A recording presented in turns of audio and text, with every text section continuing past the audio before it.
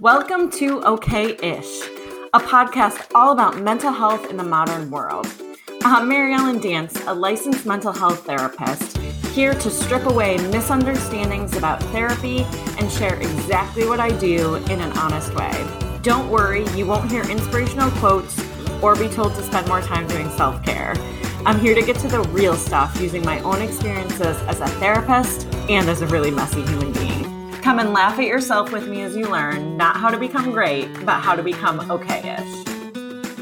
Hey, welcome to another episode of Okay-ish. Thanks for joining me today.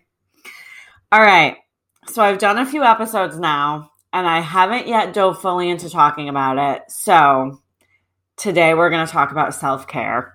Excuse me while I shudder.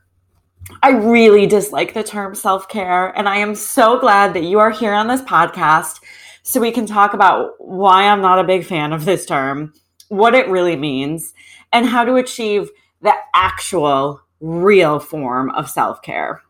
But before we get going on this topic, I want to remind you that this podcast is my opinion based on my own experiences. Other people have other opinions that are just as valid. This is simply based on what I have seen in the therapy room and my own life.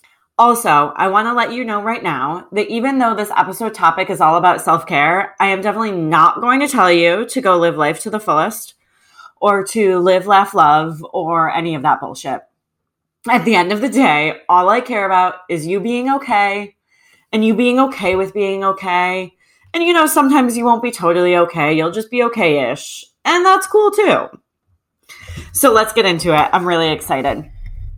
So Google's definition of self-care, and yes, at this point I trust Google more than Merriam-Webster, but the definition is the practice of taking an active role in protecting one's own well-being and happiness, in particular during periods of stress. So that sounds like a really good definition, right? It makes sense. I can get on board with this definition. I think protecting our own well-being, taking an active role in protecting our own well-being and happiness is great. But my question is, what does that actually mean? The definition seems a little subjective or up for interpretation, don't you think? So I want to go over some other definitions of self-care that are out there. According to the medical field, self-care means being able to care for oneself. Literally. Like, can the person bathe themselves? Can they brush their teeth or complete regular activities of daily living? That definition makes sense to me too. Understandably, why people in the medical field need to assess for these types of things, right? According to Instagram, self-care means half-naked selfies. Seriously. I searched the hashtag self-care to see what would come up. And there were a few memes that came up talking about bubble baths, doing yoga, taking walks, stuff like that. There were some quotes that came up about how, self-care is important, self-care isn't selfish. But the majority of the things that came up, like 90%, was girls in bikinis. Seriously, I don't even know why they were hashtagging self-care. So if that's not confusing, I don't know what is. So yet another definition of self-care. Have I gone over enough definitions yet? So another definition of self-care, according to some self-help gurus, and I'm saying self-help gurus in quotes, but don't worry, I'll explain what I mean by that in a minute. Their definition boils down to being positive no matter what and making gratitude lists and just spreading positivity. Seems a little unrealistic to me. Nice, but unrealistic. According to my parents, self-care means taking a nap every day. So I know I'm a little biased, but I actually don't think that's the worst definition of self-care I've ever heard. So there are many, many, many more definitions of self-care out there. I just named a few. But can we agree that these definitions can be dangerous because they're really subjective and vague and a little confusing? So I teach a few psychology courses at a local university, and the most recent semester just started. So I was teaching about some basics that I review at the beginning of every psychology course. Going over some history of psychology and whatnot. In this particular course, we were discussing the definition of mental health disorders and the definition of treatment of mental health disorders. And so I'll just teach all of you that the definition of treatment for mental health disorders is a sufferer seeking relief from a healer. So I asked my class if they could think of any examples of a sufferer seeking relief from a healer as a form of mental health treatment, thinking that they would respond with something like going to the doctor, going to a therapist, something like that. But no, the first answer I get, and I kid you not, was doing self-care? Like, is this what it's boiled down to? Do we as a society find this term so trendy that we think all of psychology is related to just practicing self-care? I'll be honest, when that happened, oh my gosh, it was so hard to maintain like my professional professorial stance with that student and not just scream. Like, what the heck? A few years back, I was talking to a friend's husband. Great guy, but no clue about therapy, mental health, or anything of the sort. So he asked me what a therapy session was like. And in asking me, he said something to the effect of, well, what do you actually talk to people about? Do you just tell them to do self-care? So do we see how this is a problem? And just so we're all clear, if we haven't guessed yet, providing therapy is not telling people to do self-care. I promise you. All right, so here's the big issue I have with this term self-care. Here is why I dislike the term, if you haven't already guessed. I love that mental health is being discussed in the media. I even love that there are hashtags for self-care on Instagram and that people are talking about these things. But the problem is we are sending the wrong messages. Mental health is not as simple as self-care. Mental health is real, and it's serious, and it's scary. As much as we are trying to destigmatize mental health with having these hashtags and talking about these things, I think we're inadvertently and accidentally simplifying mental health and minimizing it by telling people, oh, just go make a gratitude list and you'll be great. That's not what it is. So I have a client and she loves self-help books. She loves self-help podcasts. She loves reading self-help quotes on Instagram and on Pinterest. So she does all the self-care stuff, right? She writes in a journal and she makes gratitude lists and she takes bubble baths. She writes down positive quotes and affirmations. She reads self-help books. She takes walks and lights candles while listening to calming music.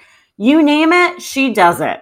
And she comes into my office dejected and down and just bummed out because she says, Mary Ellen, I don't get it.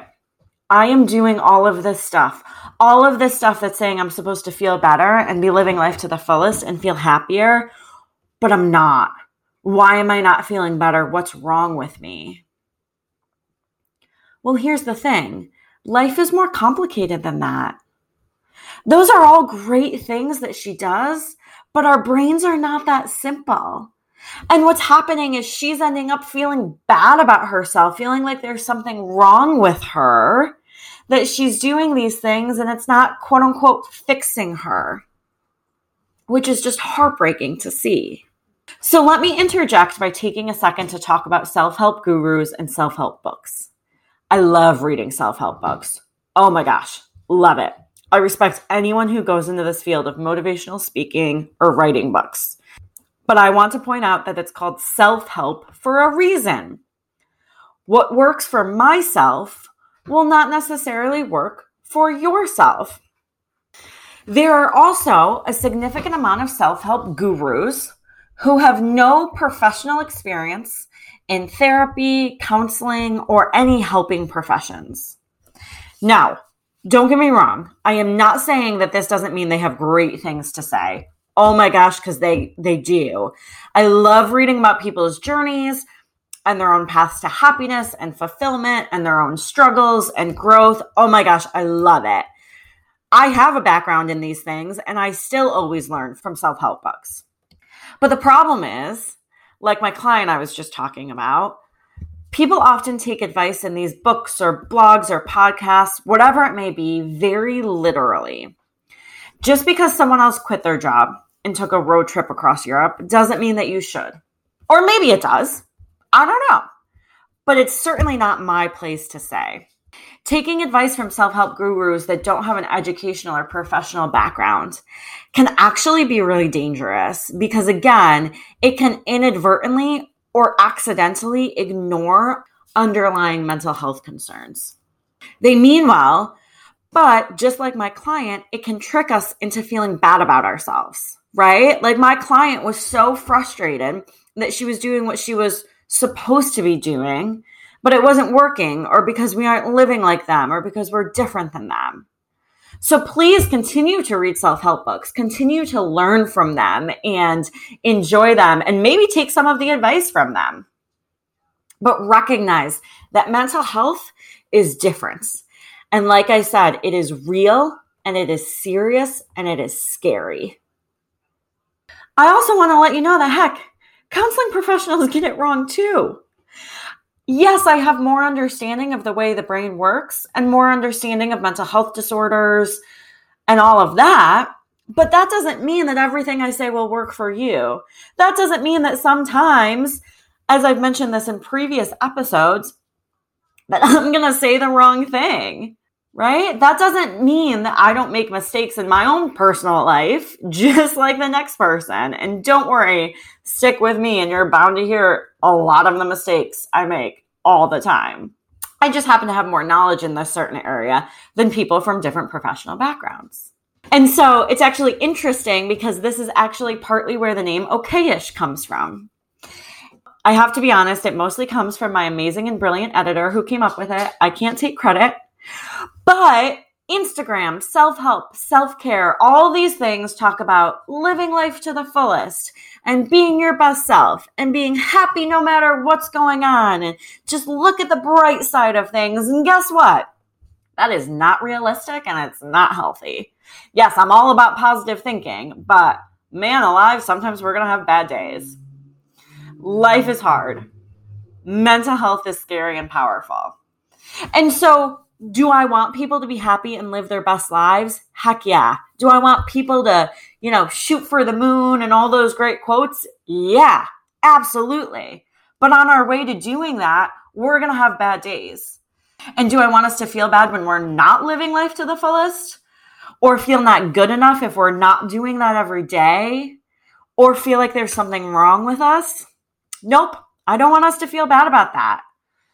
I want us all to be happy, but know that it's also just fine to be okay-ish. So I'm glad that I'm talking about this so I can give a little bit more background on that name.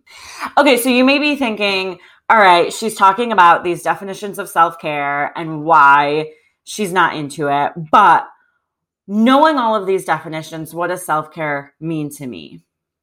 And again, it's okay if you have a different definition of self-care, right? Because it's all about the self. But for me, self-care is knowing what I am feeling, why I am feeling that way, and what the best course of action for me to take to manage that feeling effectively and healthy is. So that last one, right? The what the best course of action to take is, the what to do about that emotion, that what may involve a bubble bath. Right? That what may involve taking yoga or taking a walk or whatever it may be. But there's a lot of steps that need to happen before we can get there. It's amazing how hard it is to actually identify what we're feeling and why we're feeling that way. It's amazing. A few years ago, I was dating this guy, and I don't remember why. I don't remember what was going on, but for some reason, I told him that I was feeling annoyed about something. And I said the words, "I'm feeling annoyed." And he looked at me and he said, "Oh my gosh, you're so good at talking about your feelings." I mean, I was just feeling annoyed. I didn't think that saying that was really profound or really meant that I was really good at talking about my feelings. Needless to say, that relationship didn't work out. But here's the thing, identifying what you're feeling is the first step to knowing what to do about it. How can we know what to do about it if we don't know what we're feeling? More recently, I was in a professional meeting with some other entrepreneurs in the community, and I jumped in with something and said that I was feeling jealous. And one of my colleagues jumped in and she goes, "Oh my gosh, Mary Ellen, you're so in tune with your feelings." But here's the thing. In that moment, I was able to say, "Hey, I'm feeling jealous. This is why I'm feeling jealous, because of what was going on in the meeting. And like, this is what I'm going to do about it." And part of what I was going to do about that feeling was to say it out loud and to talk about it. So sometimes my what of self-care is having alone time, depending on, what I'm feeling and why I'm feeling that way. But sometimes, depending on how I'm feeling and why I'm feeling that way, alone time can be dangerous and isolating and not healthy or productive, right? So it's up to us to know. So these people that ask me if I talk about self-care in the therapy room, I guess I kind of do, because I talk about my definition a lot of how can we identify our feelings? How can we recognize where those feelings are coming from? And then identifying the healthiest, most productive, positive way to deal with those feelings, right? Doesn't that sound a little bit more productive than just taking a bubble bath? So that client that I was telling you about, I told her to stop doing her self-care stuff. And she looked at me like I had 3 heads. She was like, "What? I can't stop doing my self-care stuff. It's so good for me." And I said, no, stop doing your self-care stuff. What I want you to do is just check in with yourself every hour, every half hour, every 10 minutes with how you're feeling. And then maybe that will be a guide to know what type of self-care stuff to do. So the next time a self-help guru tells you that in order to be happy, to just turn the television off at night, I'm not kidding. One of my clients who knows my feelings about self-help and self-care, she recently told me that in one of her self-help books, that was literally the secret to being happy, was turning off the TV at night. I hope we can recognize that it's more than that. And sometimes for me, depending on what's going on with me and how I'm feeling and why I'm feeling that way, turning on the television and taking a mental break from life is what I need, right? So I really hope that we can all continue to talk about mental health and continue to destigmatize it and share our messages. But I really hope that we can do that in a way that honors what it truly is without accidentally minimizing it to simply doing self-care. And the next time someone sends you some self-care quote on Instagram, I hope you can let them know that you might just be okay-ish that day, and that is perfectly fine. Disclaimer. This podcast is produced for your universal listening pleasure. Any statements shared during our program are opinions and experiences of our team and guests. If you disagree with any content presented herein, please find another show before submitting nasty grams. This is a positive vibes only platform. If you love our show and want to connect, share your experiences, or know someone who we should interview on future episodes, please don't hesitate to get in touch through our website or Instagram. Thanks for listening to this program brought to you by Daydreamer Network. If you enjoyed the episode, please don't forget to rate and review on Apple Podcasts or your preferred platform. Your feedback allows us to rank on the best new shows list and continue to grow our podcasts in order to bring more unique and talented storytellers to the network. To check out our shows, including programs about relationships, sports, business, nutrition, leisure, and more, head to www.daydreamernetwork.com. We look forward to seeing you back next week for another great episode. Have a wonderful day.